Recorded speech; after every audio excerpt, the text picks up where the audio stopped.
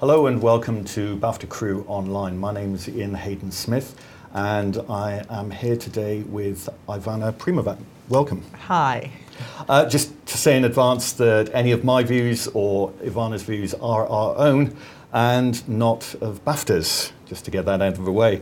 Ivana has had a remarkable career and continues to have a remarkable career. She's been involved in a wide variety of films, from Billy Elliot to Lord of the Rings, Return of the King, The Reader, The Imitation Game, The Hours, Anna Karenina, and Atonement. Most recently, she's worked with Danny Boyle on Steve Jobs, and she is the recipient of 6 BAFTA nominations. Let's start. Never a win. Never say never. No, I'm extremely proud of my 6 nominations. Before we get to nominations and your more recent work, let's actually talk about your background. And certainly. What was it about hair and makeup? Why did you want to enter the industry? Well, I really did make a conscious decision to enter the industry. Unlike many people who kind of somehow fall into it, I was a daughter of a very academic family, born in former Yugoslavia in Croatia. My parents were judges and lawyers, and my sister was very academic, and I wasn't very academic. And I thought, what can I do that I'll be really interested in? Because, like my parents, I had very good example in them in loving what they do. And I thought, I have to choose something that I'm interested in, otherwise my working life is going to be rather dull. And because they were huge lovers of arts, of every kind of theatre, of music and cinema certainly, that was something that we frequented a lot. And I remember thinking, who does this job in turning Dustin Hoffman into all these different people? Papillon, Tootsie, there was the time in the late 70s and the early 80s when Dustin Hoffman seems to be working a lot and transforming a lot. And I distinctly remember thinking, who does that? That's sort of a genius job, because these people don't look anything like the original actor that we know. That's a really cool job. And I didn't know if I was going to be talented in it or not, but I thought I'd really like to try. And that interest turned into real passion and real love through trying to find how to train and how to get my education and become a makeup and hair designer. And so, how did you train? So what happened is I discovered that the best thing to do is to train with the former BBC. The reason being because, I said former BBC because the former training that BBC provided doesn't exist anymore. But as part of the BBC, there was a huge training program for makeup and hair people, which consists in really, it was an apprenticeship. And I think that's something that I would like to say it's a very important part of any culture, of any country. Apprenticeship programs are amazing because you literally do work, you train on the job. Our job is very physical and it's very hands-on, and you do have to learn it in practice, in practical situation. But you can't really be let loose very quickly in the makeup department because it is very technical, very demanding, and it is quite a difficult job. So I found out that BBC offers this training, and I set out to try and apply for it, which involved 3.5 months of interviews and practical tests. 3,000 people whittled down to 6. And in this 3 months, I got down to last 7. And then they wrote to me to say that actually I got in, and then the next day they wrote to me to say, well, it wasn't you, it was another girl that they wanted, which was kind of a horrible situation. But at the same time, I was so deeply in it and knowing that this was the right path for me because I could learn on the job. It was kind of, I didn't have to compete on an open market. It was all about learning the craft. That when they told me that I didn't get the job, I thought, well, I'll just do what they would offer to me. I'm going to go and start from scratch. So I joined a school that was set up by the BBC designers and completed that course, and then wrote to many, many, many makeup and hair designers. And Naomi Don and Jenny Shercock, who are two, still to this day, I would say, the best designers in the film industry, took me on. And I worked with them for many, many, many years, and basically it took me 15 years till I designed my first film. And I think it takes that long. I always say to study law takes that long, to study medicine, it takes that long, and certainly to become really, really brilliant in the film industry takes sort of equal amount of time. You know, to pass your bar takes 10 years, and it takes that long to become very good in certain departments in the film industry. And how easy was the switch moving from working in television to film? Not necessarily in terms of the application of trying to get the job, but just in terms of workload and the pressures? Interesting question. Well, at that time, then interestingly, BBC actually dismantled the whole organisation. Sort of stopped training people pretty much after I didn't join the BBC properly. So a lot of people made the switch from television into low-budget film, which I think with Film 4 and other amazing institutions started to kind of flourish. So a lot of people that I work with, like Jenny Sherko and Naomi Don, who are both at the BBC, they started working in the film industry. And because they came from this incredibly fruitful, BBC that made incredible period drama, comedy programs, people who were designing and working at the BBC had to work on every kind of program. You just think of French and Saunders with all that foam, prosthetic makeup. And Ruby Wax you work with. Yeah, exactly. And then, all those incredible period dramas. They did Last of the Mohicans in Scotland, where they turned Scottish people into Native Americans, and all sorts of incredible things that actually we don't do so much these days. So the switch, those were the kind of incredible people to work with because they were so skilled. And then can you talk about your first few jobs in the industry and how you moved from there to becoming a head of department? So I very happily designed Jenny Sherko for many, many years, and she always chooses, and still does to this day, I think, most interesting projects because she doesn't do anything that she's not interested in. And she's never repeated anything twice in her design. So that was a great team, to be on her team was amazing. The last film I ever did with her as her assistant was Elizabeth, First Elizabeth, which I think to this day is probably one of the most perfect films for makeup and hair, certainly, and costume ever made, for many different reasons. And one of them is that costume designer and Jenny Sherko, they both worked and prepped that movie together for about 3 months. They had quite a long prep. Everything was perfectly fitted and then made and then applied. And then after that, I think life throws you sort of into a different direction just because you've been in the industry for a long time. And there was an opportunity for a very low budget film, which was The War Zone. And the producers who have known me as Jenny's assistant for very many years thought, it was such a low-budget film. Jenny wasn't interested in it because it was too small for her. And they thought, oh my God, but Ivana would be perfect to kind of step up into that role. And I have to say, I remember asking my father for advice, what should I do? Because I was very scared. I was very comfortable being Jenny's assistant. For the rest of my life, I would have done that job. And then I thought, well, progress is a progress. You have to throw yourself into this situation. And because the film was so small, there were 2 adults and 2 children in it, I thought, perfect place to start. I can handle this. If someone offered me Lord of the Rings at that time, I would have had to say no because I wasn't capable of doing that. So I had to say yes, and that was the first of many films, and I really enjoyed the role. I enjoyed being the head of department, and I enjoyed practicing everything I've seen that Jenny was doing for all those years, and putting that into practice, and I've never looked back, really. It's fascinating looking at your incredible body of work that you do work on the big budget films. You work, as you said, Lord of the Rings, but that film's interesting because it was the first feature by Tim Roth as director, and you do seem to sort of go from the very big projects to small personal projects by visionary directors. Yes. Do you get this energy from people like Danny Boyle, like Tim Roth, who are open to ideas, rather than perhaps directors who are constantly working on larger films who don't have the time to think about all the details necessarily? Absolutely. I mean, I have to add that I didn't design Lord of the Rings. But I work a lot with the designer who designed Lord of the Rings, and we collaborated on many projects together.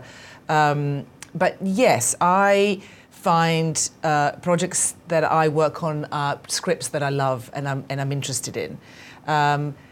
I actually find, working on a large budget movie for me was a challenge to kind of learn how to navigate that in itself and how to run a department under those kind of circumstances. That was more of a challenge than a creative challenge. I do love small. I do find a good director is a driving force for me for any project. I'm more of a director's person than the actors. Work more. I collaborate with directors more than I get attached to certain actors. And I do repeat. I always work with the same directors more than once because if I work with them well, then I love to work with them again and again and again. On the subject of actors, having talked to a number of hair and makeup artists, one of the sort of unsung elements of their work is not what we see on the screen, but the fact that you often have to deal with actors who are preparing themselves emotionally first thing in the morning before anyone else does. And Lois Burwell and Christine Blundell previously have talked about being therapists Yes. for actors. Could you talk about that role and how easy it was to sort of transition into that part of your career? Yeah, certainly. I'm very lucky to work with people who are proper amazing actors, and I think being an actor is such a wide term. There are people who are kind of maybe more performers, like in theatre. To be an actor in a Shakespearean play is very different than to do a musical. There are many different types of actors. And actors that I work with are character actors, people who transform themselves for the particular role that they play and are willing to go to any lengths to achieve that transformation in makeup, but also with their voice, with their costume, with every tool that's available to them they will use to try and portray that role, which means they're consumed by their process. And I have a lot of respect for fellow actors that I work with every day. Their job is harder. More I work in this industry, more I'm in awe of them, because there's never enough time. There's always a lighting setup to wait for. Then the light is going in, and they have to do something very quickly. There are always limitations. And limitations are put upon by us, all the other crew members with our jobs that we have to complete. A friend of mine is shooting a movie, her first ever movie at the moment in New York, and she wrote to me today. She said, "What I would give for a great dolly grip." She's not wishing for a better cast. She's wishing for because sometimes a dolly grip can actually ruin a brilliant take that an actor can't repeat necessarily. So we're all equally as important, but they do have to go to a very emotional place, and a place that sometimes can't actually be reached again. And this is where we are there to enable them to get there and to support that. Focus puller, if the shot is not sharp and then they can't get to that place again, it's a disaster. So I find that collaboration of incredible talent that supports the actors all together quite staggering. Every day I'm sort of amazed at how we all kind of bounce together into this and make this whole thing happen. So in that way, I find actors supporting the actors and whatever they need. I like doing that because it varies. In the morning, sometimes you have to be quiet, sometimes you have to be sensitive to their line reading, sometimes you have to read with them, sometimes, it depends what it is, but it's always about work. Sometimes we have fun and listen to music and talk about what's happening in politics and in newspapers, but it's usually, in the projects that I work on, it's usually all about work because it's so over-consuming. I mean, certainly Steve Jobs, the last film I worked on, is definitely one of the hardest in that respect because the actors had to learn more than... We were shooting 11, 12 pages a day. On average, you shoot 2 pages a day. And it was all in continuous takes. So the actors had to learn 177 pages of dialogue and perform it in 12-minute takes, word perfect. Otherwise, the other person would kind of not be able to respond to them. It was totally like a play. And many times, over and over, 25 times a day. Let's look at Steve Jobs as sort of a case study. Jan Searle was speaking recently about working on Everest. Yes. And saying that the moment they started shooting in the Dolomites, yes. She didn't really see them for the rest of the day. She Yes. might have a couple of minutes touch up, Yeah. but that's pretty much it. Yeah. You just mentioned 12-minute takes. Do you have a first aid kit that is your essential equipment that you absolutely cannot leave home without to take onto a set to work with the actors? And in the case of Steve Jobs, how did you get around the sort of problems with time, being in a warm room where people are sweating or whatever? Well, isn't it interesting you mentioned Everest, because I literally thought you'd have to learn how to do that film. You'd have to learn how to send someone up the mountain and not see them all day, and then they come back and they're not, ruined and beards are not hanging off. I had to learn how to let them go for 12 minutes and then find them in some sort of a decent shape at the end. And you literally, I think what you do on every job is you learn, you find out on your own mistakes and with a bit of experience that you had from before what works, what doesn't work, and you literally have to learn. You have to invent procedures and techniques how to achieve that exact whatever is needed. But I do think I have a first aid kit, as it were. And funny enough, I think it's things that I learned how to use with Jenny, probably some oldest Krylon palettes and ordinary glue and sort of very old-fashioned materials sometimes work the best. Because I think those kind of television days of comedy programs and those dramas where people were doing long takes, as it were, or you'd send people to perform in front of the live audience, you wouldn't be able to go in and touch them up either. So I find that sometimes the simplicity and the oldest techniques work best. And when you're approaching a project, do you find that on average your process to filming on a day is roughly the same, or is it every day a brand new thing? Every day is a brand new thing, I have to say. It is. Every day is a brand new thing. Certainly certain projects kind of get into their rhythm and you do repeat certain things again and again. But Pan, for example, was a nightmare because I didn't have an experience of, I loved it. It's one of the most fantastic experiences, but I didn't know how to do a kids movie and I didn't know how to do a pirate movie where we had to invent all new pirates that were not 17th and 18th century, and that's the only pirates that I know. And I didn't know how to do native people who didn't, there was no brief of what they had to be. And I usually do films where characters come from the real world and I can research and I can find out about them. And I found that quite difficult. But then again, I had to find the way to kind of make it more approachable for myself and research in a way somewhere in the real world and bring it into the imagination. And so every day is always different and the problems are always different. And again, I assume this is where working with a director more than once helps, because you guys have worked together previously on Hannah Karenina and Hannah. Yeah, and Atonement, and it was incredible, and it was incredible in that because Joe Wright is so visual and he wants everything to be incredibly visual, but it was difficult for all of us because we didn't necessarily have a template of how to do that kind of movie. But I enjoyed it and I somehow managed to learn something new. And you mentioned research. Could you talk a little bit about your research process and the time you have generally to research, whether it's enough or how you get around it if it's not? Well, I love research, period. I think that's my favourite part of the my work. On average, you get probably like a month to research and prep period film on average. Pan, we had a bit more, but on average, that's a sort of an average time to prep a movie. I would always start a month before and spend a month of my own time because a month is not quite enough. And also just technically, because it takes a certain amount of time to make wigs and facial hair and prosthetics and all those things, I always try and start 2 months before and give myself that time and then have non-consecutive prep, as we call it, so I can give myself a bit more time and because I need it. I still research from books, and I have a massive library at home that's basically 4 walls covered in books because I do love books. But internet, of course, it's an amazing tool.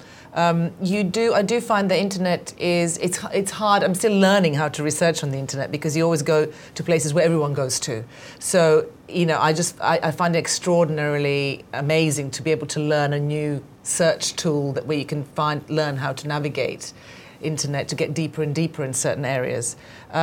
but it's always, I always try and find an expert or someone to talk to, go through all the books and try and go from the most obvious to the most obscure, and then find things that actually, and collaborate with the director and the actor, because you can always find something that everyone agrees on. It's just, you have to, I think, have a lot of material and a lot of knowledge about the subject matter. And I wasn't very academic as a child, but I do find this process fulfills my need for, that's my kind of university, as it were. I delve into all the subject matters and historical moments and all the things that I make movies about. I always try and research it as much as I can and then learn as much as I can about it. It's not a university degree, it's always not as deep as any university degree, but we get quite deep into certain subjects, and I'm always interested in that. It's interesting talking to production designers, hair and makeup artists, even cinematographers. I'm fascinated by the fact that all of them have come back to saying, I use books. Yeah. And one person, Alan Starsky, said it's the tactile element. Yeah. It's seeing something on a screen is not the same as actually seeing it on the page. No, yeah, it's true. And I think, I still think if you go to the British Library, if you go to the National Gallery bookshop, it's got most amazing publications that I'm sure you can find anything online. But you don't really, I find screens difficult to read and scroll through. I can read book I can really get deep into somehow. And I think the quality of the prints in some books, especially reproductions of certain artworks, is incredible. And I think that's where you can see the more of a three-dimensional effect and how things are painted. And yeah, books are still very much part of our research tool. And at what point in time does research sort of move into creation? I'm quite fascinated about, do you generally have a moment where you know when to stop researching, when to start creating? On something, say, Joe Wright's Anna Karenina, for instance, which was fascinating because it was a period film, but it was a period film that actually took place within the theatre and was within itself fabricated. Yeah. Well, you do, I think, after about a month of extensive research and knowing who the cast is, because usually about a month before you start shooting, then you start getting cast names through, and then you start thinking, okay, this would fit this person, or finding out a bit more from the director what he wants to say about that person. Because I think part of my job, what's brilliant about my job, is that you're giving the audience the information about an history, about the person that the actor is portraying. So you can use that to hide things or to enhance things. You can make someone look completely benign, but they're actually a serial killer. You can make somebody look quite evil and strong, and they're actually the nicest person in the whole thing. So my job is to actually enhance the narrative. And I think this is about a month of learning about the subject matter and the period. You can really start making things fit the person and the character. And over the years, have you sort of built up a sort of stock of not just equipment, but sort of ideas you put away and said, okay, 16th century is over there, 17th here? Yeah, but my library is in sections. But I've never repeated. I always buy new, because every film is, I suppose, only the Imitation Game, for example, I didn't really buy anything new because I've had so much of 1940s research that was kind of in a way the simplest film research-wise. I had to just get into the real people like Alan Turing, and that was more of a research on that. But every film I've done, I had to kind of get into that sideline of that period, because if it's about posh people is one situation. If it's about working class people, then you have another problem. If it's about, depending on what you're dealing with, you have to kind of get into that particular subject matter, I suppose. Any questions? There will be. There will be. I want to talk, before moving on to collaborating with the wider film team, working with actors and the director and the team on real characters. Mm-hmm. You've mentioned Steve Jobs already. You also worked on Grace of Monaco. Yes. And I think they're two interesting characters to look at together, because they're not just real people, they're icons that everyone has a very, very fixed idea of what they look like in their own mind, and probably to each person it's very different. How tough was it, sort of dealing with two actors who weren't necessarily going to look exactly like the person, but you had to get that sort of essence? That's a very good question, and also a very brilliant example of how difficult that is. On Grace of Monaco, everyone knows, I think Grace Kelly is probably the most photographed woman of her era. And Nicole Kidman, who played her, doesn't look anything like her, but embodies a lot of her qualities. And on movies like that, of both Steve Jobs and Grace of Monaco, when you're dealing with very good actors, it's a lot easier to help them transform. And my approach to Grace of Monaco was to try and portray the essence of Grace Kelly, and somehow portray the qualities, the elegance. When we did all the film tasting, we tried to copy the photographs and the exact makeup and the exact hair, it didn't look good on Nicole. So what we had to do is transform that practically into a version of that would then look good on her, and therefore for the viewer to think she looks exactly like Grace Kelly, which she never really did. So it was the elegance and the kind of simplicity of it all. But we went the full circle. We tried to copy exactly what she had. Some of her hats, the hat maker that made for Grace Kelly made hats for her. Some of them didn't look good on Nicole. So you have to adjust everything. And that process in itself is very interesting, because you do have to go through a long process of finding what suits and how to get there. Proportions, like the length of eyebrows, the size of the forehead, those kind of things are very important. You know, how the jaw, because Grace Kelly had this kind of incredible symmetry to her face, but she was never shot straight on, because she didn't look good straight on, because she had very, very strong jaw, so she was always 3/4. So we had to adjust the way we shoot Nicole and how we see her, that she looks always, so we dropped a hairline, we did all the proportions, so that would resemble Grace Kelly, what people know of Grace Kelly. And then you talked about Steve Jobs, which is another one of my favorite transformations I ever had to deal with. When I interviewed for the movie and met Danny Boyle, the first thing I said to him is that I don't think that doing a carbon copy of these people who are in this film, who we all know who they are, from Steve Jobs to Wozniak to Joanna Hoffman, who people knew less, but still nonetheless people know what she looked like. I didn't think it would be good to kind of try and make Michael Fassbender look like Steve Jobs. He doesn't look anything like him. And the film... He's got a good jaw, though. He's got a great jaw. I wanted to do something that would show the passage of time and that would look good on Michael. And then we would come to the end and portray someone who would have the essence of Steve Jobs and what he's been through. Because Steve Jobs famously started off as a bit of a hippie at university and then ended up wearing only black polo necks and jeans and only driving in certain cars. And he developed this style as he developed his computers. So that was more important to me than to achieve the exact carbon copy and the likeness. It was more important for people to watch the film and not notice what I do and what I did. And that's always most important to me, that what I do is invisible. And if people never mention my work in any of the reviews, I really think that's the best compliment, because they are not distracted by it. And that means that they just watched the film and they could enjoy what the actors delivered.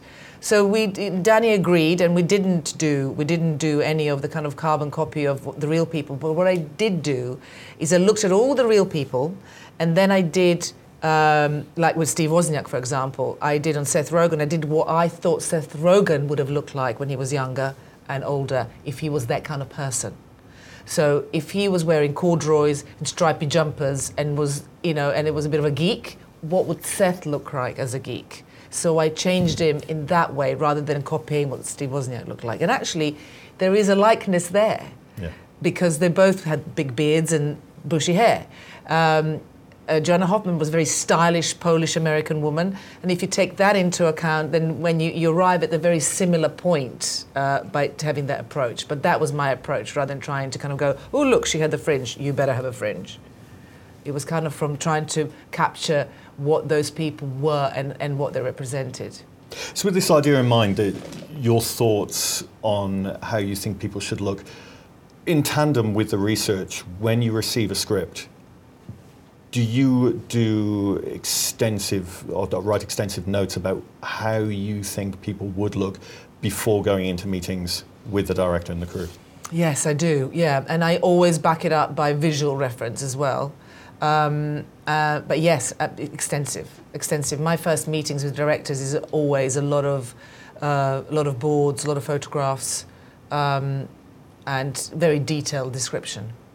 Sometimes you get it very wrong, and sometimes you get it exactly right. But it's interesting how sometimes you get what the character should be like, or what the director wants the audience to perceive of the character completely wrongly, and that's always interesting, because that's something you go, oh my God, of course they shouldn't be like that. They should be like this. And now I'm trying to think of an example of that. I can't think of anything, but Joe Wright is usually the one that happens with. When you go, oh, this should be like this, you go, no, but that's the obvious way. What we should do is do something completely the opposite. Like with Hannah, that she became, Saoirse Ronan in that film became this ethereal blonde, and I actually thought she should be dark, strong, and completely like a warrior. And he was like, no, she should be something, and there she is in the middle of African desert, all blonde and bleached and, no eyebrows, who would have thought? But that's usually Joe, who's so visual, usually comes to those kind of ideas that he wants to kind of visually trick the audience. Joe's a fascinating character as well in terms of the films he chooses to work on, and as you've worked on 4 with him, how tough is it to actually try and figure out a budget? Oh. Because you mentioned with Pan that you're talking about creating a world that isn't rooted in a kind of a historical reality. It is a fantasy world. It's extremely difficult. I'm actually quite good at working out the budget till I got to Pan. Okay, we won't talk about Pan. Well, it's interesting. It's a perfect example, actually, because I'm good at working out the budgets because I can tell what the needs will be, needs of transformation. So you guess, and usually my guesses are usually right. Things that you make might be different, or you have to remake certain things and retry, but you can put all of that into your budget. Pan is a great example because no one knew what really we were doing. And Joe, when we had to, so all the pirates were made individually. So Joe was there, and every single pirate was different. Every single one of them is different. And they couldn't be from the 17th century. But we then learned how to do them. So we did them from all sorts from the 40s, from the 30s, from the Depression era. We did them slightly modern, and we did them from Elizabethan era. So we all learned costume and hair and makeup. We learned how to make a pirate. But when we came to the tribe, I thought, well, what makes a tribe is that people look the same, and so that that all these people in denim are one tribe, and all these people in black lace are one tribe. No. Joe, and so you do a budget like that, and Joe was like, no, that's too obvious, that's really boring, that's been done. And you go, really, has it been done? I don't think I've seen. So what he then chose was a secret, and that was totally him, secret art of Kathakali, which is usually a one person that makes themselves up and performs in southern Indian villages, a southern Indian art form. And it usually takes 5 hours for one person to get made up in this way, and it's incredibly skilled. People learned how to do this their lifetime. So I found the Kathakali expert who came in and taught us how to do this, and it was 5 hours, and we had 300 people every day for about 3 months in this look. And so it was like, oh my God, I'm completely way out with my budget on this, and how are we going to do it? So then we morphed this technique in with some Chinese opera and Japanese kind of kabuki style makeup, and morphed into our own language. And we literally had 3 weeks where I had to teach people. We all had a workshop where we had to learn how to do this makeup. And then 75 people every day had to do this every day and take an hour each to do this makeup.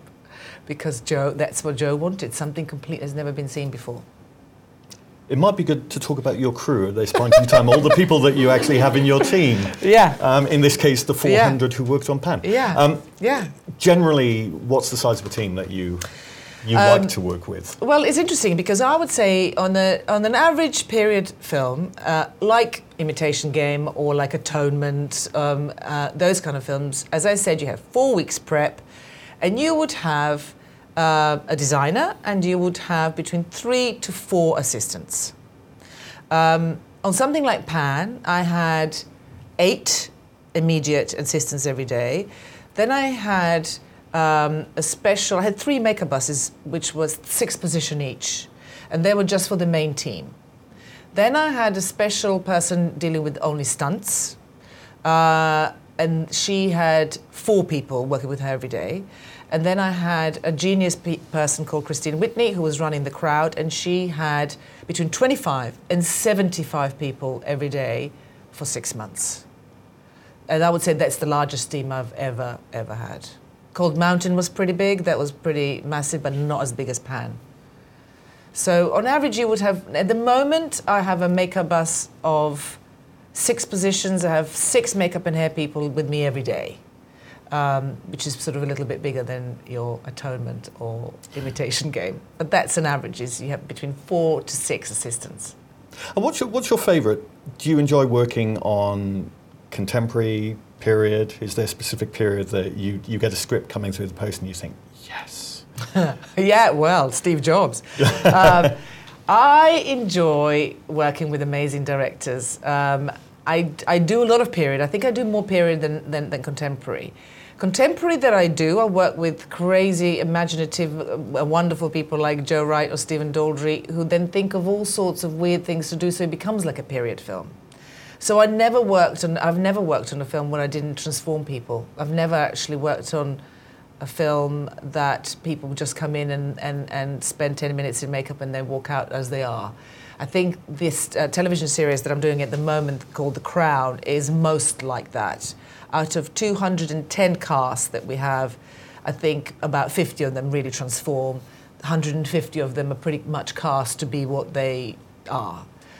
Usually, on Anna Karenina, we had 81 speaking parts, main cast, and every single one of them had a wig on. I think there was one person who didn't. Same is really on The Hours. Everyone pretty much transformed. There was very few people that sort of just came in. I don't think there was anyone. They just came in and became, themselves. Everyone goes through some sort of a transformation. So that's my favorite, is the transformations and the task to make people be someone else.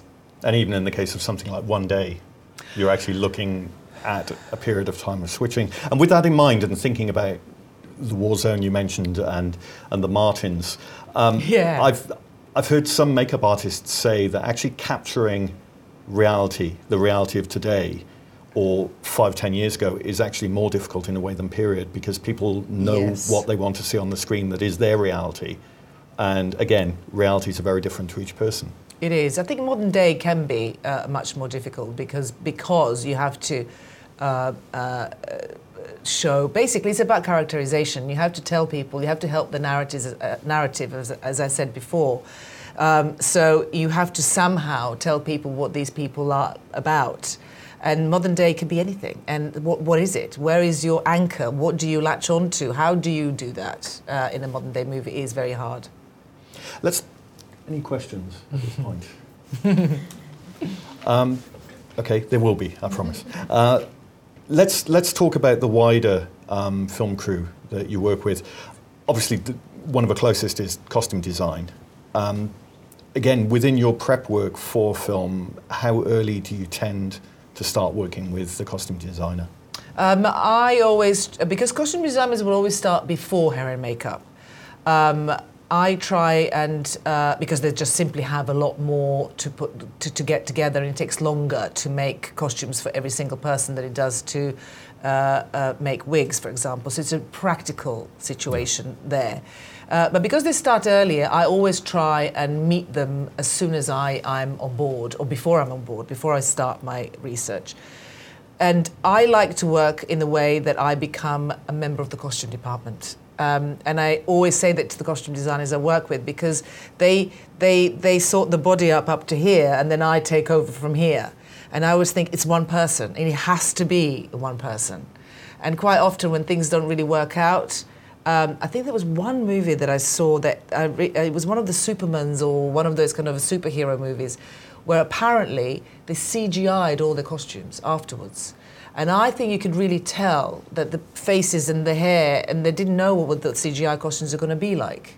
And that's a perfect example of sometimes that doesn't sort of, but it's a superhero movie, so who cares? But, you know, really, it is very important that it's a one person altogether. So the costume designer and the makeup designer should be one. And because the costume designer does their research, they do their research very earlier on, I just like to join in with my ideas and embellish theirs and try and kind of get to where they're going and maybe just kind of enhance their ideas rather than going against. And I'm so lucky that I work with such genius costume designers that I'm able to do that with them and become a member of their department. Like I always try and fit with them. So when they fit in the costume, I'm always in the room and then add to it in the situation rather than take people away and do it without them. Because it always works better and then the actors can bounce their ideas when they see everything put together. So with Jacqueline Duran and with Anne Roth and Sandy Powell, all those people I always fit in their costume fitting room because it's more fun and it's more practical.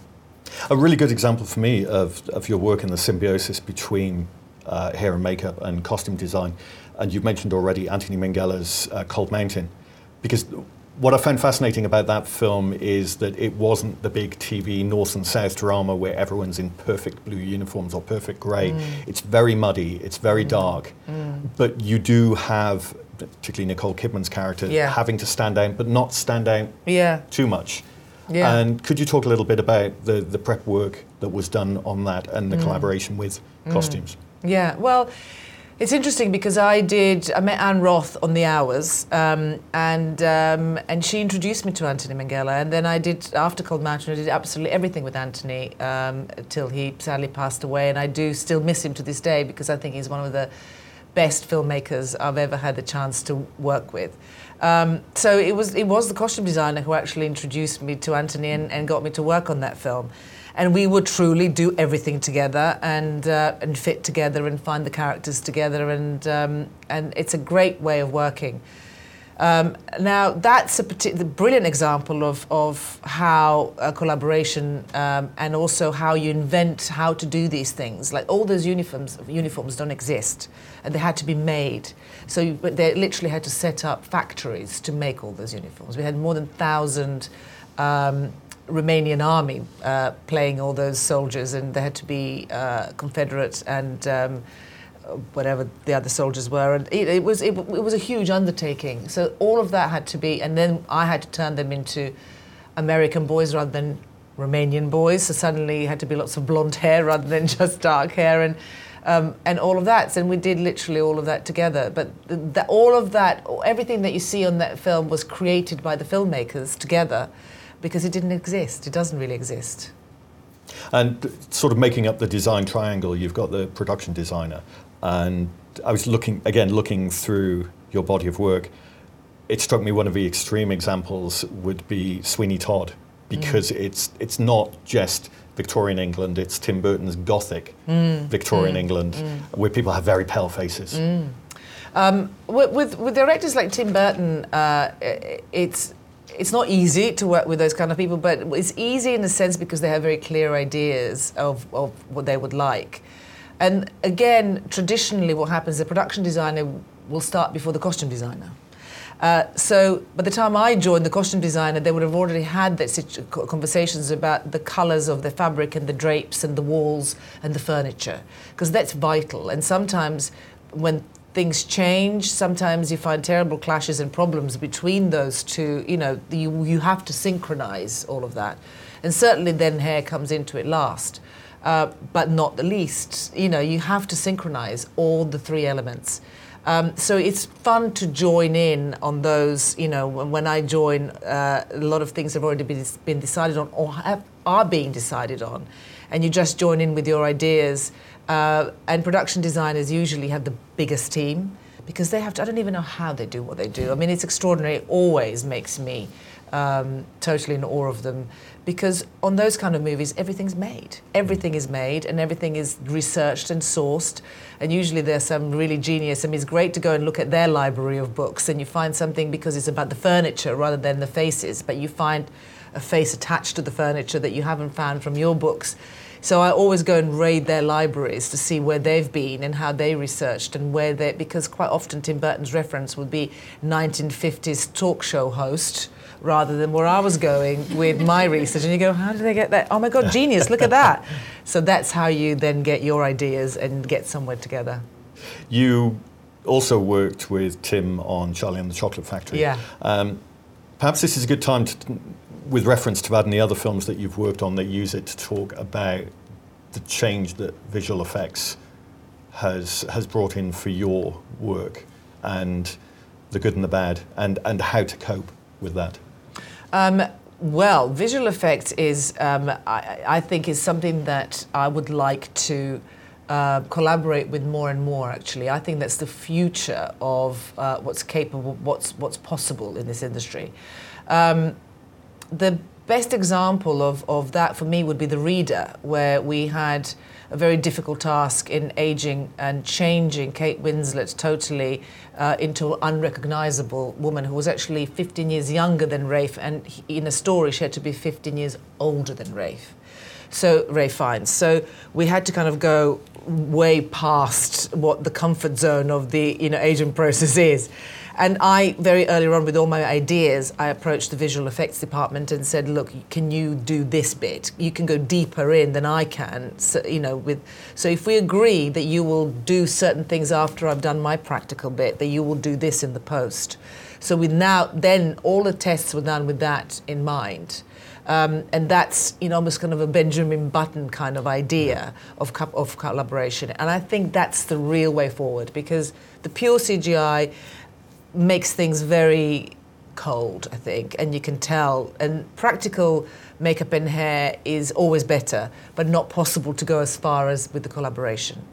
And I was talking to a director of photography recently about their process of DI, of digital enhancement or whatever it's called, that didn't exist 10, 15, 20 years ago. So now when the film is finished, they go in and they go into the DI process and tweak and colour, temperature and everything they did do afterwards. That's the same sort of thing for us. If I can go afterwards and work with the visual effects department on certain things, which, not to fix things, but to enhance them. Would be, I think, genius way forward in our visual kind of creative departments, costume and certainly makeup and hair. On a film like Pan, which I'm assuming had previs involved, were you? Yes. Did you get involved in that? Were you sort of allowed to see what was going on? Yes, you do see what's going on, and because we work very closely with Joe, but they previs, so there was no collaboration when they were prevising things. But Joe would then say, "Can you go and talk to people who are making the head on the ship and show them what we've done with Blackbeard, so that they can do their version of?" So he was very, very aware that we should all be talking to each other. Quite often you don't. And I think that is because you don't have the experience in that, and that's where the real future lies, in more and more collaboration. But it's genius. I mean, previs is incredible because you literally do see how it's all going to end up, and it's invaluable. It's totally invaluable. It's amazing. We've got about 7 or 8 minutes. Any questions from any? Yes, we have. I was just wondering, depending on how a film's being filmed, do you have to change your style of makeup if it's in 3D or black and white or anything like that? Do you have to alter the makeup slightly, or is it? Looking at various technologies, 3D, black and white, different styles, do you have to adapt in order to sort of fit in with that? Yeah, you do. You do have to adapt. And the way things are shot and the way things are going to be bleached, bypassed, or whatever techniques that DP might want to use, you do have to adjust. Certain colours of blood vary completely. On Sweeney Todd, we have to use very bright orange colours to make them look red. So all that had to be tested, and then you're told to use something, and every day you go, is this going to look right? This looks terrible. And then, of course, it does look right because you tested it. But it does totally depend on what you're doing. You have to adjust things. But then you're always given time to do that when filmmakers want to use a certain technique. sometimes when they don't know they want to use a certain technique and they make films 3D sometimes afterwards, or famously when they flip shots, like in Lord of the Rings, they flipped a lot of the shots because the hobbits were travelling left to right always, and I think sometimes when they didn't travel in the right direction, they would flip shots, and then you have wounds on a different side of the head. So it looked like a continuity mistake, and it wasn't. And I'll come to you in a moment, but could you talk about the relationship with the director of photography? I am so lucky to work with people that actually I adore to work with, and it's, again, you really are, they really help you. With their knowledge and their what they do, but it's usually nowadays is a little bit more, I think, technical, because we don't have the luxury to kind of scenes are longer these days, and people need to look great from every angle. And apart from maybe possibly raising the camera if it suits someone, you really need to make people look great overall in every situation, from back, from the front, and from the side. And in the old days, I think people were more kind of in control of, let's shoot, shorter takes and more kind of posed. So your relationship with a DP is invaluable, because you both have a huge task on your hand of trying to make people look great. And when sometimes it's quite hard. The conditions can be quite hard. So it's a very, very important collaboration. And someone here had that. Do you use any prosthetics combined with the makeup on the reader, or was it just makeup products? When you worked on the reader, did you use prosthetics? Yes, we did. Yeah, a lot of prosthetics. Yeah. And in what way did you apply them? Well, we used nowadays prosthetics techniques have improved hugely since then. There were encapsulated silicone, which is kind of an amazing technique, which is sort of liquid inside and kind of hard like skin on the outside. And we stuck them on literally on Kate Winslet.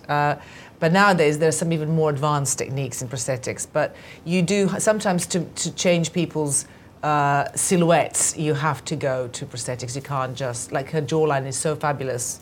To make her look 85, we had to destroy it somehow. So we made this really terrible neck. We've talked a little bit about technologies and 3D, the switch from film to digital and high definition. Can you talk about the impact of that? And again, I guess it's not whether something's easier or harder, but how you adapt to it and what things are easier for you.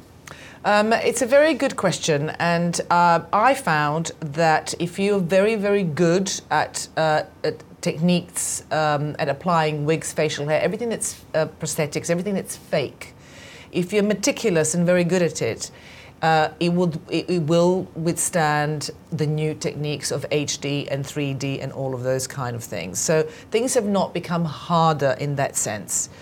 But we, for example, shot Steve Jobs on 35mm, I think 16mm, 35mm, and digital. Yeah. And people wore wigs in all three sections. What I found is that 35mm and 16mm simply is grainier, and you get away with a little bit more, but you don't get away with much in close-up. So it was actually, in the end, it didn't make any difference. You just have to be very meticulous and very good. It's just that sometimes things are very bright in HD, and maybe it's crisper, but you can't get away with badly applied anything, even on film. So I find that I am comfortable with all three in the same way, but you just have to be extra vigilant because the takes are longer. You just have to be more prepared, and all your discipline in filmmaking actually has to be enhanced, I think, now with HD and 3D, because takes are longer, and they have more freedom and to just go again and again and again, rather than before you knew they would cut and you can run in and do something. Now you can't count on that. You just have to be very good and very vigilant. And finally, come back full circle, training. The BBC training department doesn't exist anymore. What would you recommend to people these days with regards to training, or is it just get out there and find short films to work on? I would recommend, there are some great training schools like London College of Fashion, and there's some really great courses, and I think they are great. And I think they give you the confidence to go out there and train. But I do want to get involved, and I think apprenticeship is what will give you the confidence and the knowledge to become a great filmmaker. So absolutely go out there and make as many short films as possible, because that's where you really train and really. But I think to get some sort of a training and some sort of knowledge from a course or any form of training is always beneficial. Okay, I think our time is up. I'm now going to take Ivana down to the bar and convince her to create for me the best permanent wig I can possibly have. Can you please join me in thanking Ivana Primorac? Thank you, thank you. Thank you. Thank you. That was great, thank you.